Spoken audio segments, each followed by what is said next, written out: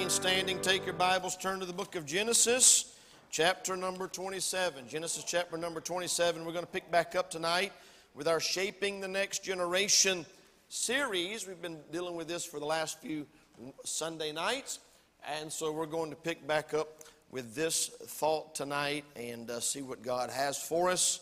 Genesis chapter number 27. Well, it's a long chapter, 46 verses. I'm not going to read all these verses before I preach. I just want to read a few, and then we will just jump right into this, all right? Amen. Genesis chapter 27, verse 1. It came to pass that when Isaac was old and his eyes were dim so that he could not see, he called Esau his eldest son and said unto him, My son. And he said unto him, Behold, here am I. And he said, Behold, now I'm old. I know not the day of my death. Now therefore take, I pray thee, thy weapons, thy quiver, and thy bow, and go out into the field. Take me some venison, and bring me savory meat, such as I love. And bring it to me, that I may eat, that my soul may bless thee before I die. And Rebekah heard when Isaac spoke to Esau his son. And Esau went to the field to hunt for venison and to bring it. And Rebekah spake unto Jacob her son, saying, Behold, I heard thy father speak unto Esau thy brother, saying, Bring me venison and make me savory meat, that I may eat, and bless thee before the Lord before my death. Now therefore, my son, obey my voice according to that which I command thee. Now go now to the flock, and fetch me from thence 2 good kids of the goats, and I will make them savory meat for thy father, such as he loveth, that thou shalt bring it to thy father, that he may eat, and that he may bless thee before his death. Well, this isn't going to turn out well, is it?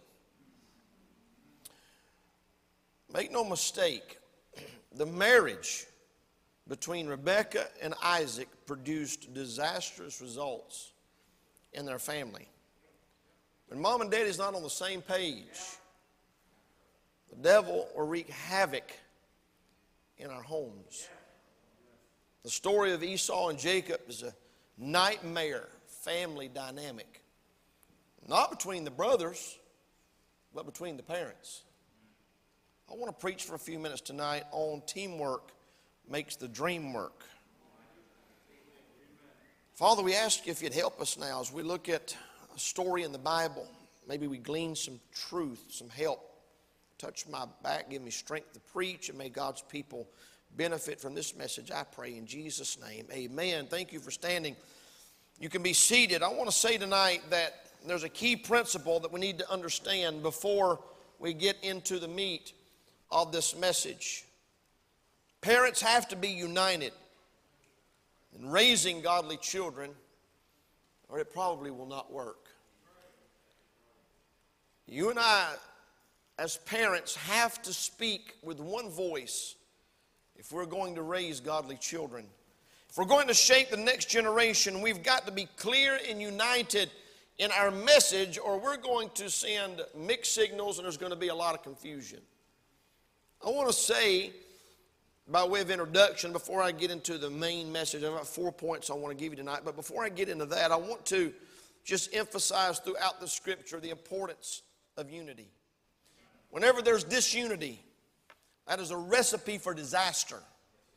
One of the greatest examples of that is in Genesis chapter number 11. I wasn't going to turn over there, but I want you to back up to Genesis 11.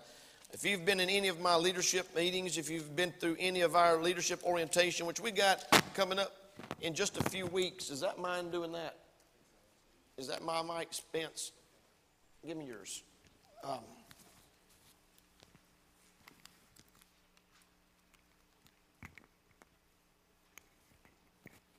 But if we're going to be effective as leaders, if we're going to be effective as Christians, it's important we understand the importance of unity. And in Genesis chapter number 11, we find an excellent example of how important unity is. In fact, God tells us how important unity is. Give me a second to get over there. My gets harnessed up here. In chapter 11 of Genesis, it's a verse I use often. Here's what God said. in verse number 6. Behold, the people is one. You see it? They were building the Tower of Babel, okay? You got to follow me. I'm moving quick. They're building a tower. The Lord said, behold, the people is one. They have all one language. And this they begin to do. And now nothing will be restrained from them which they have imagined to do. That's what God said was the power of unity. You can do whatever you imagine to do, but everybody's got to be speaking the same language. Everybody's got to be on the same page. This morning in Sunday school, I filled in for Brother Bell in the married couples class, and we touched a little bit on the love languages. Several people hadn't read those books, but it's important for husbands and wives to be speaking the same language. And it's important for children to hear one language coming from mom and daddy. The problem is there's a lot of individual agendas in the home, and the kids are just thrown out because mom and daddy's got this thing going between the two of them. The kids are caught in the middle. When my wife and I, back in, I think it was about year 2000, was when we both got real serious about child training. I said child training. Training children. People train dogs. They train dolphins down at SeaWorld. You can train children. They'll do exactly what you train them to do if you're serious enough about it. You can train them to sit down. You can train them to quit crying. You can train them to go to sleep. Some of y'all look at me like you don't believe it. You can put a kid, we had 5 kids. Every one of them, we'd say, go to bed and go to sleep. They went and got in the bed and went to sleep. It's amazing. You can train them. But the thing that I noticed that changed in our family dynamic in 2000 was when me and Miss Grace got on the same page. We got on the same page. I mean, we had to sit down and talk about it. And we had to go over our agenda for our children. And God helped us in 2000. We had 2 in diapers and 1 just out of diapers, if I remember correctly. And we was on deputation. And we were going from church to church. Our kids spent hours in car seats and in churches and in prophets' chambers. And they were just a lot that they didn't get to do. And we had to train them. And they were happy when they were trained. Children that are trained are happy. Children that are not trained are miserable. Anyway, I didn't mean to say all that. What I want to say was this. You got to speak with one voice. In 1 Corinthians chapter 14, verse 7, even things without life-giving sound, whether pipe or harp, except they give a distinction in the sounds, how shall it be known what is piped or harped? For if the trumpet give an uncertain sound, who shall prepare himself to the battle? So likewise ye, except ye utter by tongue words easy to be understood, how shall it be known what is spoken? For ye shall speak into the air. He's talking about the confusion in the Corinthian church about them mistaking speaking in a foreign language for a sign of spirituality. But I'm making a point because Paul was making a point. And the point he was making was, if nobody understands what you're saying, you're wasting your time. And if 2 parents are not saying the same thing, their kids are not going to know what they're supposed to do. Mom and dad has to be on the same page. By the way, this principle far exceeds just raising godly children in the home. I believe it's important that Christians within the church speak the same language. Amen. In John chapter 7, I'm going to get to my message here in a minute. In John, but some of y'all ain't got kids, but this will still help you. John 17, here's what Jesus said. Jesus said in John 17, this is the Lord's Prayer, he's praying. He said in verse 21, that all may be one, as thou, Father, art in me and I in thee, that they also may be one in us, that the world may believe that thou hast sent me, and the glory which thou gavest me I have given them, that they may be one even as we are one, I and them, and thou and me, that they may be perfect in one, and that the world may know that thou hast sent me. He went on and on and on. In the Lord's Prayer, Jesus is talking to the Father. He's praying that the people of God would be one. In other words, unify to glorify. I'm going to tell you a church that is powerful, and that is a church where the members of that church are all saying the same thing in the community. When the world looks at our church, what are they hearing? We should all be on the same page. I'm not saying we got to be cookie cutter, dot every I and cross every T. I'm saying we got to be on the same page. Preachers up preaching, and half the church is going amen, and the other half the church is rolling their eyes. The kids aren't going to know what to believe. You got parents that bring their children to a church, and then on the way home from church, they break apart the preacher's message and completely dismantle it, and the kids are like, well, why are we even going there if we're not going to do what the preacher just preached? What's the point? And they're right. What is the point? Why would you go to a church? Why would you take your children to a church if the preacher's going to preach one thing and you're just going to do something else at the house? Mixed signals, and it's confusing, and God is not the author of confusion. And so the devil will do exactly what God did in Genesis 11 at the Tower of Babel. He'll confound the languages so he can stop progress. God deliberately introduced the complexity and the chaos of foreign languages so there was a confusion. They couldn't understand one another. And that's where the people scattered all over the four corners of the world. And you won't know what their common denominator was? Language. They walked around talking till they found people that talked like they talked and understood what they were saying, and they all got little bands and they broke off and went somewhere else. And they started their own life and they started their own families, and the common denominator was the language that they spoke. We got parents that are trying to raise, they say they're trying to raise godly children, but mom and daddy's not on the same page.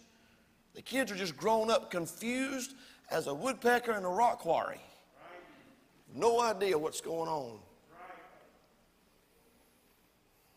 So the teamwork makes the dream work in the church, makes the dream work in the home. Well, I have a very positive title.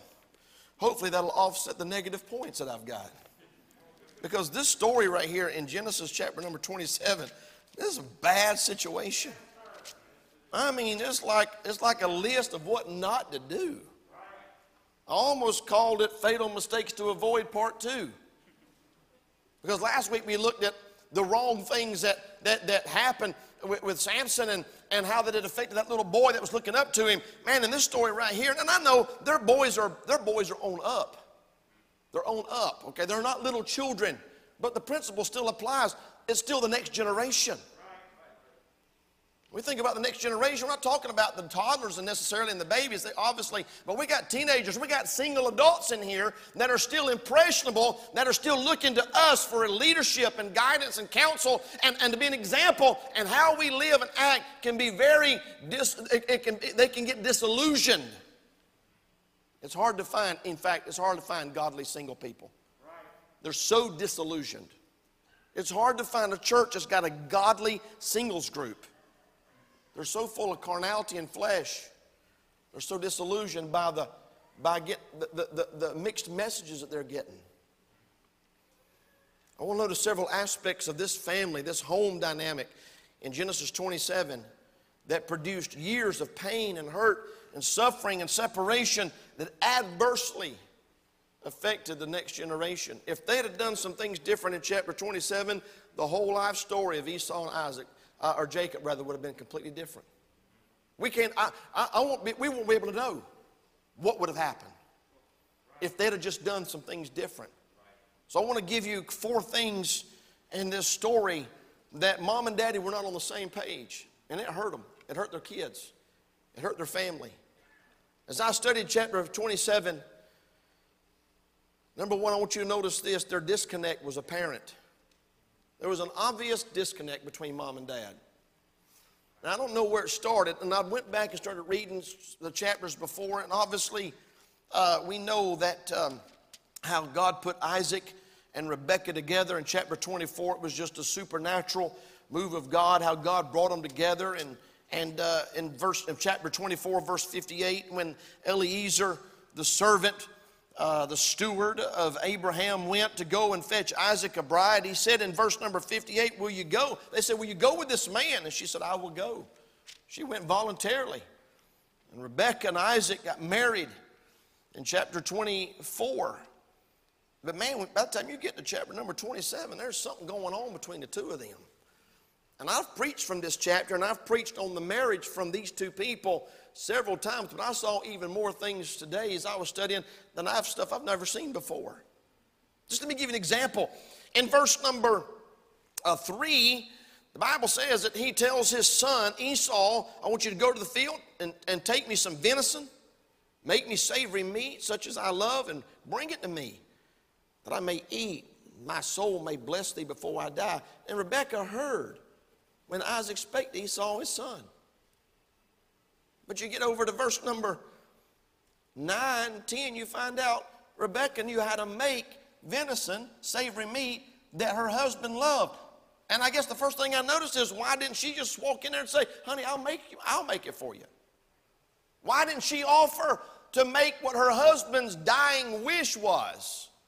She chose to make it, but only to serve herself, not to serve him. Bear with me now. I'm pretty sure the wife was given to the husband to be a helpmeet. So, I mean, I'd be offended if I'm asking my son to do something for me and my wife hears it and she lets him go do it and do it the hard way when she could have done it the easy way and she didn't do it. And then she turns around and goes and does it, but she's got her own ideas and own agenda. You see what I'm saying? There's something's not right here. I'll go one better than that. In our text, Isaac asked Esau to make a savory meat, such as I love. In verse number 9, Rebekah is going to make savory meat for her husband and says, such as he loveth. Why would Isaac ask Esau to make savory meat when his wife could make it? Why would you ask the student to cook you something when you've got the teacher right there? I mean, this has bothered me. Why? I mean, obviously he probably learned to make it from his mother. Why would he ask him to go make it and not his wife?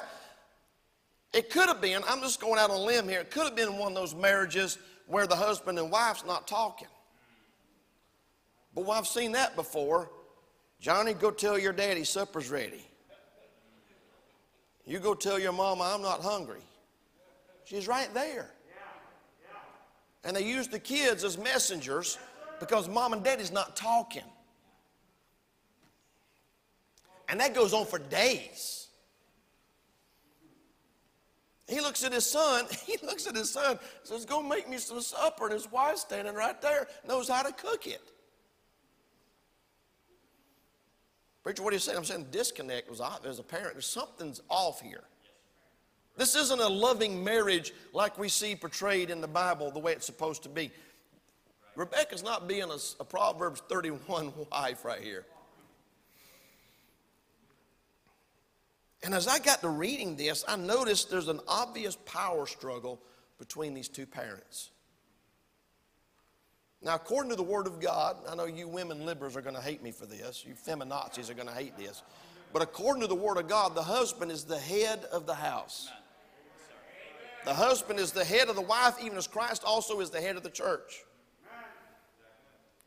But in this story, we notice several times Rebekah says to Jacob at least 3 times, obey my voice according to that which I command thee. And it's a direct opposite of what Daddy said do. She says it to him in verse number 8. Now therefore, my son, obey my voice according to that which I command thee.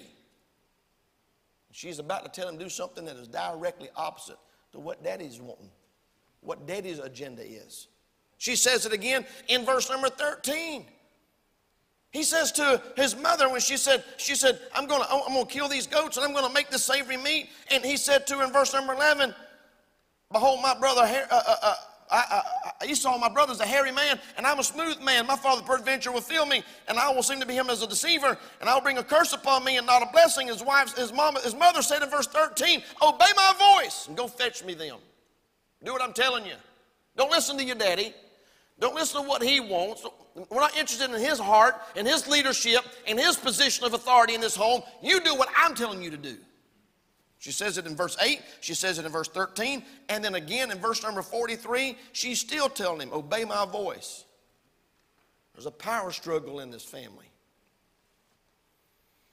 There's an insecure woman that for some reason or another feels the need to second guess her husband's leadership and direct her children to do something completely opposite from what Daddy said. It's getting quiet in here. It shouldn't get quiet.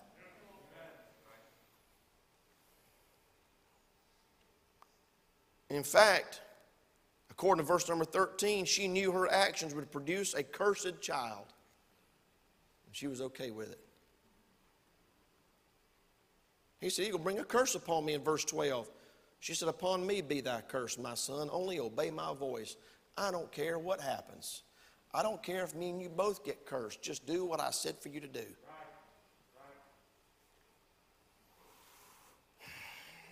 She was willing to even be a partaker of his curse. Her agenda was so important to her. She was so selfish and self-centered that she was willing for her son to be cursed and for her to share in his curse just as long as he did what she said for him to do. There's nothing any more destructive in a home than a power struggle between mom and daddy. Amen. Sometimes my kids will come ask me a question. I say, "That don't matter to me. Go ask your mama." Because she may have insight on it. She may know things I don't know. And I say, it's fine with me. Go ask your mom. And they'll go ask her, and then she'll say, "What'd your daddy say?" "Daddy said it's okay." Well, then if Daddy said it's okay, it's okay. But sometimes she'll say, "What did Daddy say?" "Daddy said it was okay, but for us to come ask you." And then she'll come to me and she'll say, "Maybe you need to know this. This is what's going on. Maybe you don't know this and this dynamic," and that changes everything. Point is, we got to be on the same page. I don't care how small a matter it is. Can I go over and spend the night with Johnny? I say no. I ain't big on spending the night over people's house. There's more junk. There's more junk goes on at sleepovers. There's more junk goes on at sleepovers. Try to do your best to protect your child and keep them all sheltered from the world. And you send them over there to that pervert's house to learn about the birds and the bees. You better watch out. You don't know what they're going to be exposed to over there. You don't know who that woman's going to bring in. You don't know who that man's going to bring in. You don't know what those people are going to be watching on the TV or playing on the record player or the CD player. There ain't no record players no more. I sound like Joe Biden, don't I? Good night.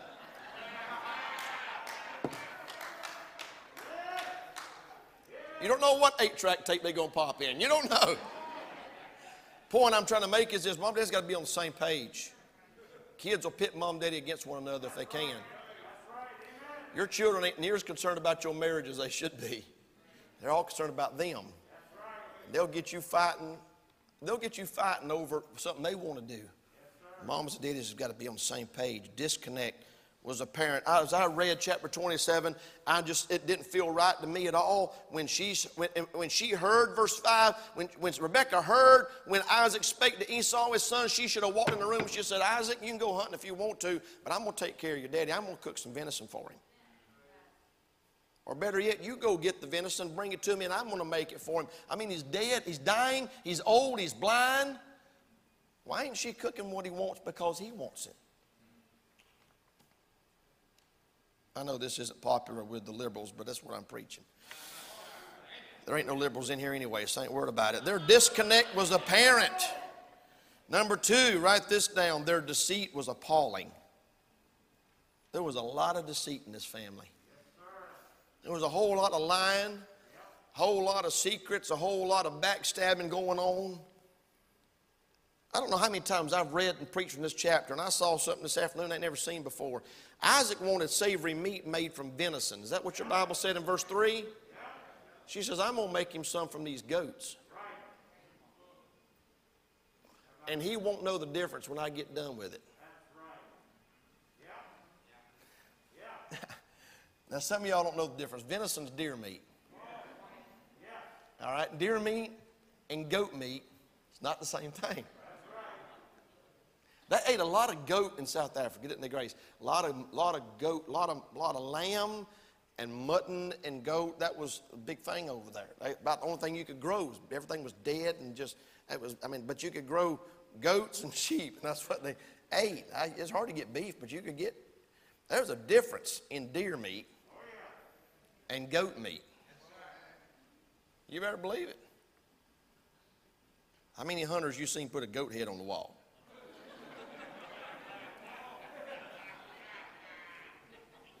Yeah, I got that one right there. I shot that right there. Here's what she said. He wants venison. I'm gonna take some baby goats and I'm gonna cook him what he likes. And when I get done with it, he won't know the difference. Sounded to me like she'd already been used to deceiving him. Stay with me now. She already had it down to a science. She was so confident in her ability to deceive her husband that she said, while he's out hunting, I'm going to take these kid goats and I'm going to cook the venison, the savory meat that he doth love. That's right. Which, by the way, that's what Jacob fed him, and he didn't notice that it wasn't venison. That's right. I never, ever noticed that before. Mama was lying in the kitchen. She was lying in the living room. She was lying in the bedroom. She was lying all over the house. Sure she was. There's so much deception in this story, it's hard to break it all apart. It's hard to dissect it. She wasn't just lying, but she was teaching her son to lie to his daddy. She said to him, she said, go out there and get me a couple of kid goats. And he brought them in there, and she said, all right, now give me those skins. Give me those skins. He said, Daddy's going to know it's not me because Esau, he's hairy. He's got hairy arms. I got smooth arms. She said, don't you worry about that. I can handle that. I got a solution. She took those goat skins, wrapped them around his arms, and wrapped them around his neck. I mean, these ain't even had time to tan out and get right. I mean, they're still bloody and wet and yucky. She's so desperate to lie to her husband, she's making a royal mess. Are y'all following the story? I mean, that's just gross.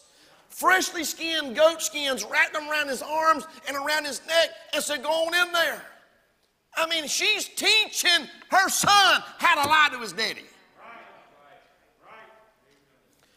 And you got to love what Jacob says in verse number 12. I almost laughed out loud this afternoon in my office. He said, but Mama, I shall seem to him as a deceiver. You think?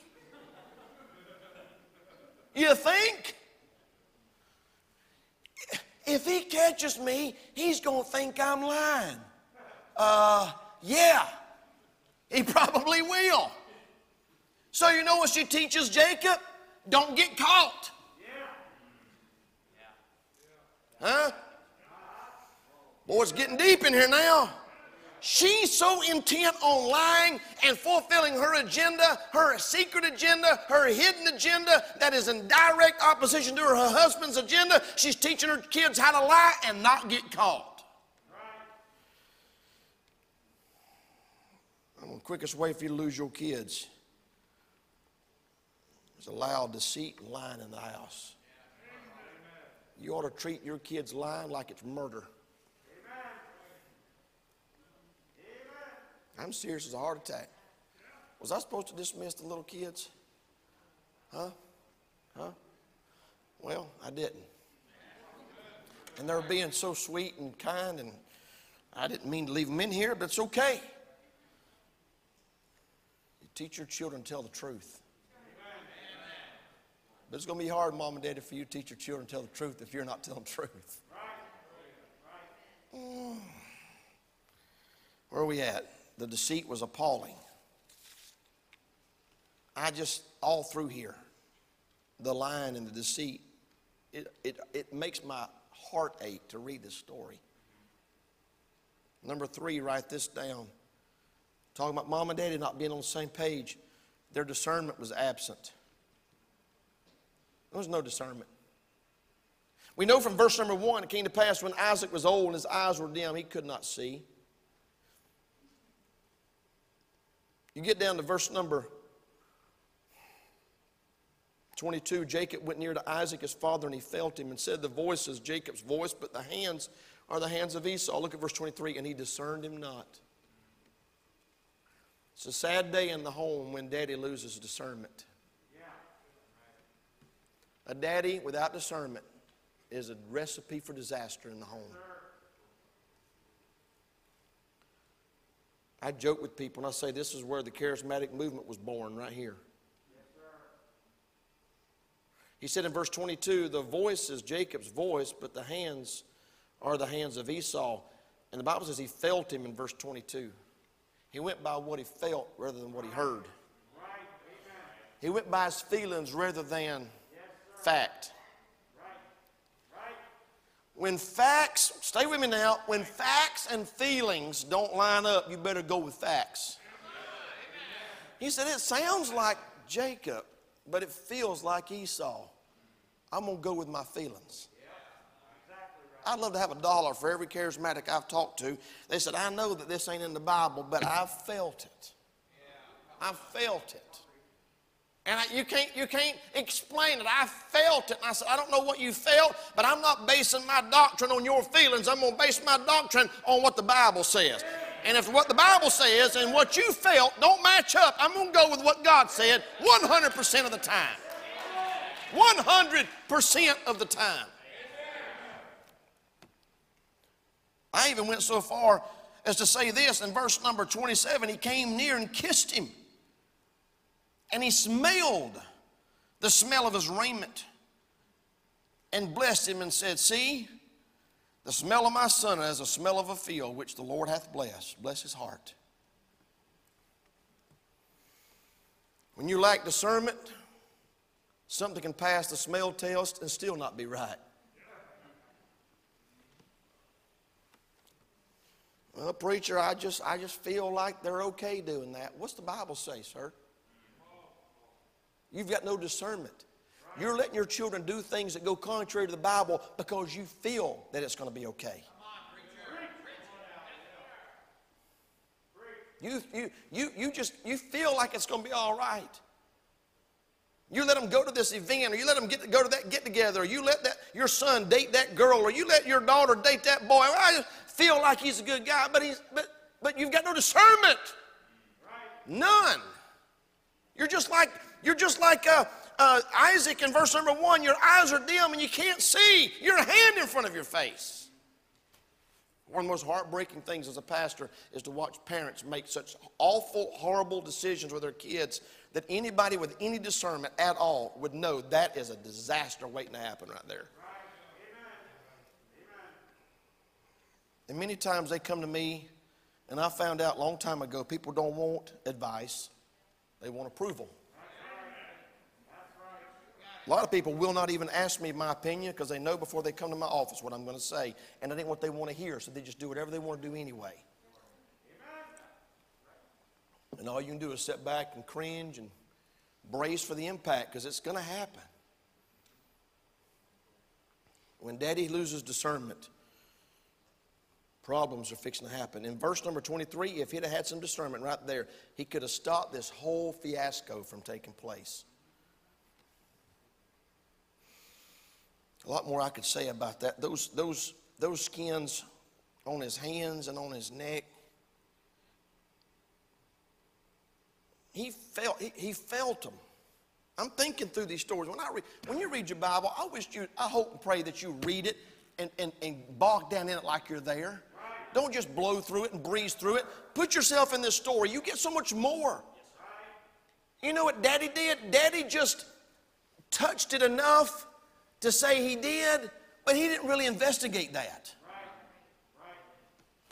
I mean, I don't want to be crude tonight, but I've yet to meet a man whose arms is as hairy as a goat skin. Come on now. I mean, seriously, how dumb have you got to be to feel of a skin of an animal and say, oh yeah, that's Esau's arm. Dog, you need to go see a doctor. If the back of your neck feels like a goat skin, you need to go see a dermatologist, and when you get done, then go to the barber shop. Come on now. That's just messed up. But you know what he did? He just got just enough involved to make it look like he cared, but he really wasn't drilling down and getting to the bottom of it. I mean, this guy is having a hard time trying to figure out which son is it. He was easily deceived. His discernment wasn't so much in his fingertips and his nose as it was in his head to find out the truth. He's about to issue the birthright to one of his sons, and he's not sure which one it is. He's either too lazy or don't care enough to drill down and get to the bottom of it. And I'm going to tell you something right now. I'm amazed at the parents that their kids can bald-faced lie to them and they will believe them 100% of the time. I can't believe how many times we have situations in this school, and I got teachers and staff members nodding their head. They know what I'm fixing to say.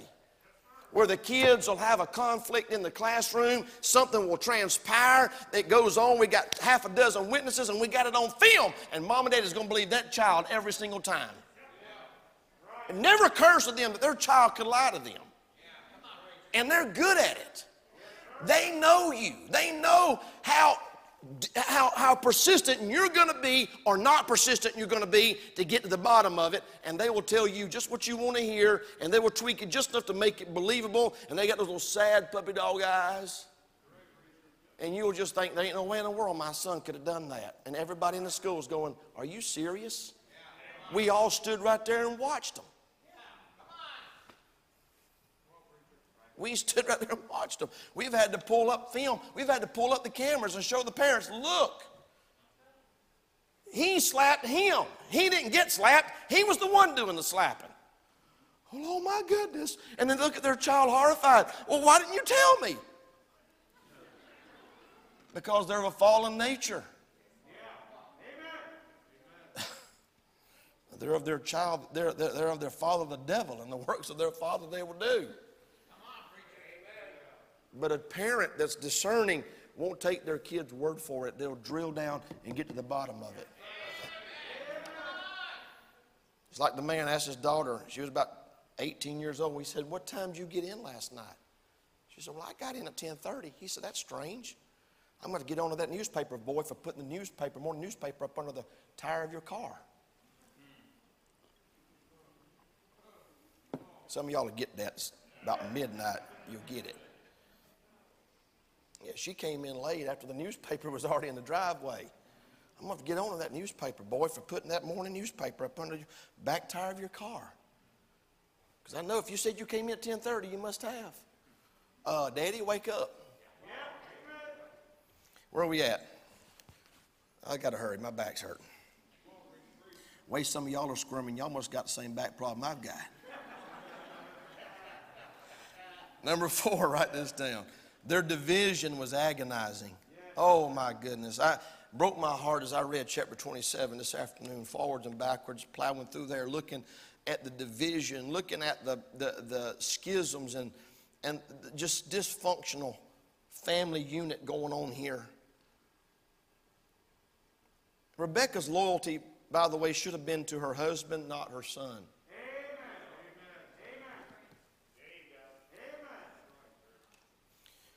I believe last time I checked, the husband and wife are one flesh.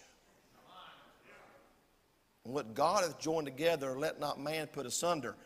But when a man's married, he's supposed to leave his father and mother and cleave to his wife, and they should be one flesh. Nowhere in there does it say the mama and her son are one flesh. But I've seen some dysfunctional families where the mama and her relationship with her kids was unnatural and it was unbiblical. Stand against her husband with her kids. He'd stand with his kids against his wife. The division in this story right here is just agonizing. And if Rebekah had been working with Isaac instead of against him, their family would have turned out much different. There's a lot of backstabbing in this family. Mama betrayed Esau in verse number 6. In verse number 6, Mama betrayed her husband. She betrayed her husband again in verse number 10 when she's teaching her son to go and lie and deceive his daddy. She betrayed Esau again in verse number 42. I never had noticed this before. In verse number 41 and 42, watch this. Esau hated Jacob because of the blessings wherewith his father blessed him. And Esau said, what's the next 3 words? He said in his heart. I want you to see this. I'm going somewhere. Never noticed this before. Esau said in his heart, the days of mourning for my father are at hand. Then will I slay my brother Jacob. And these words of Esau, her elder son, were told to Rebekah. Who do you reckon told Rebekah the innermost thoughts of Esau? I can't help but believe he did. He went to his mama.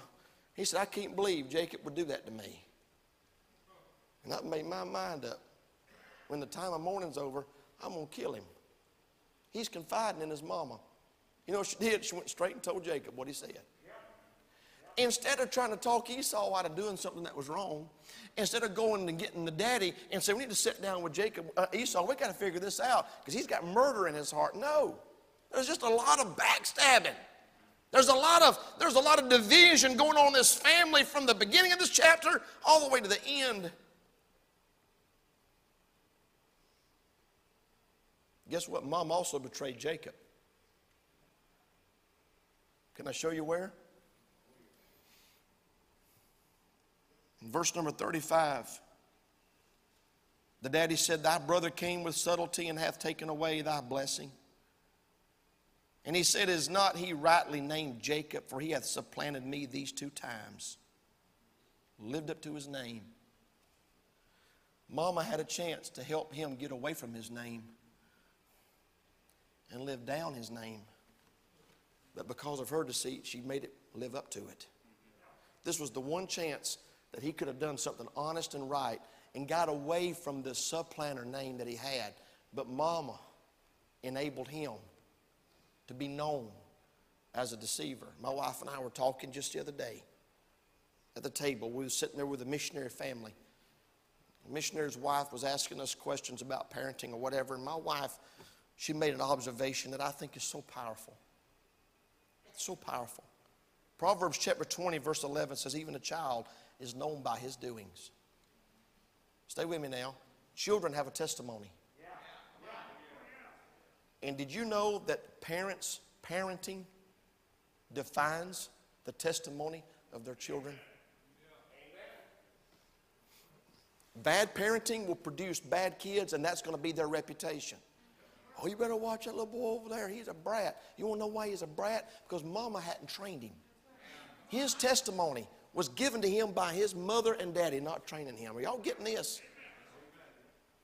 That little boy over there, he's so well behaved and so well mannered, so obedient. Guess what? He's got a testimony of being an obedient, well mannered child. Guess who gave him that testimony? His mom and daddy.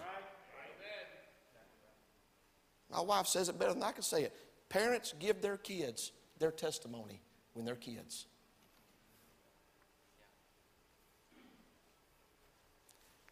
Mama gave him the testimony, again, of being a supplanter and a deceiver. She could have changed all that.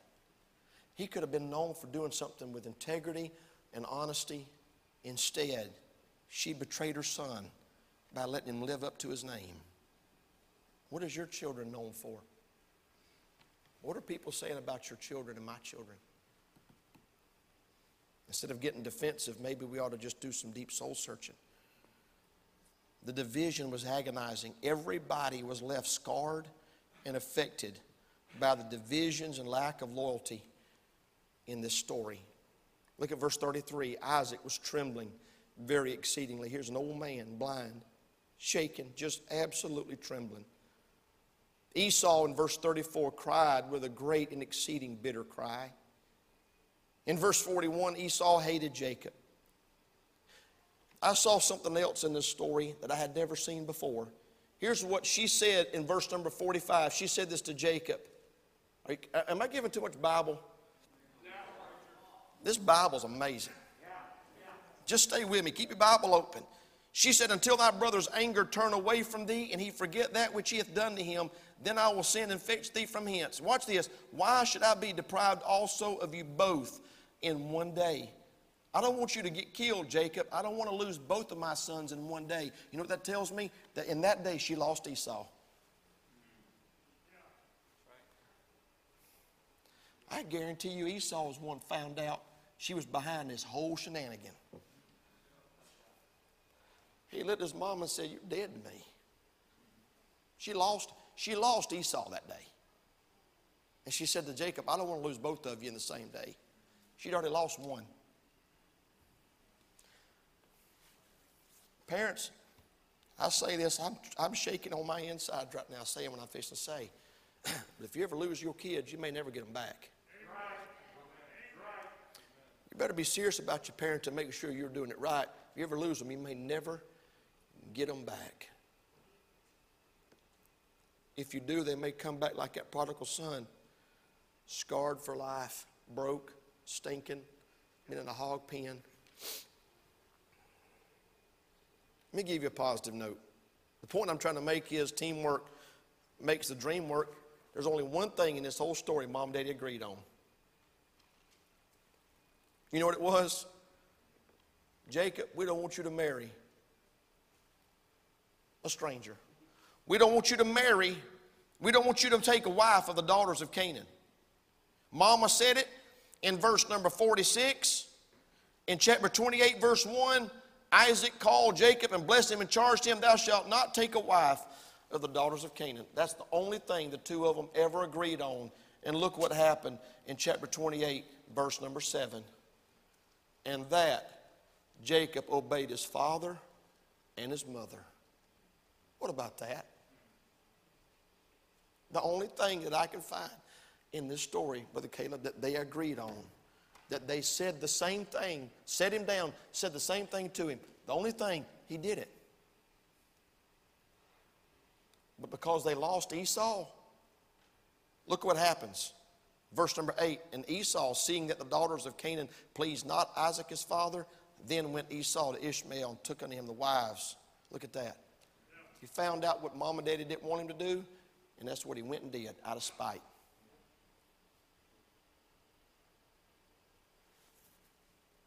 Whose fault was it that Esau lost all respect for his parents? I believe we could say it was their fault. We don't want to say that, but I believe we got to say that. Preacher, what are you saying? I'm saying that teamwork makes the dream work. To raise godly children, mamas and daddies, we've got to be on the same page. If we're going to impact the next generation for God's honor and glory, we've got to be on the same page. We've got to be unified. Mom and dad, it's going to require time sitting down, talking and planning. Before your kids are born, find out what kind of children you want to have, what kind of family you want to have, what kind of home you want to have, and you've got to work together toward that. And with God's help, God can do it. God can do it. Father, we thank you this evening for the Word of God, Lord, sober reminders this evening as we look at a family made some terrible mistakes. And God, I pray that you'd help us to avoid those mistakes. And Lord, I pray that you'd help mamas and daddies tonight, maybe just together on the altar together, hold hands and say, we're going to work together. We're going to work together to be Spirit-filled, Spirit-led. We're going to raise our children in the nurture and admonition of the Lord together. We're not going to fight with one another. We're not going to allow our differences and differences of opinion to drive a wedge between us or our children be the ones that suffer. I pray, Lord, tonight for the church members that you would just again remind us of the importance of unity. Lord, that we speak with one voice to the lost and dying world that is around us. When they see Calvary Baptist Church during the week, outside of this church, we're all saying the same thing. We're speaking with one voice. And Lord, that we're unified so that we can glorify you. Give us what we stand in need of. Help us with our children. Lord, give us the grace and the strength that we need. Or we make so many mistakes. Father, we make mistakes every single day because we're human beings and we don't know it all. But God, I pray that you'd help us as moms and dads to raise a godly generation. And may our children, though they may not know everything, may they know that mom and dad is on the same page when it comes to living for God and serving God. Give us discernment. Have your will and way, I pray, in this invitation. Lord, there may be somebody sitting here tonight. Lord, you're dealing with them about something that I didn't even preach on, but Lord, the Holy Spirit.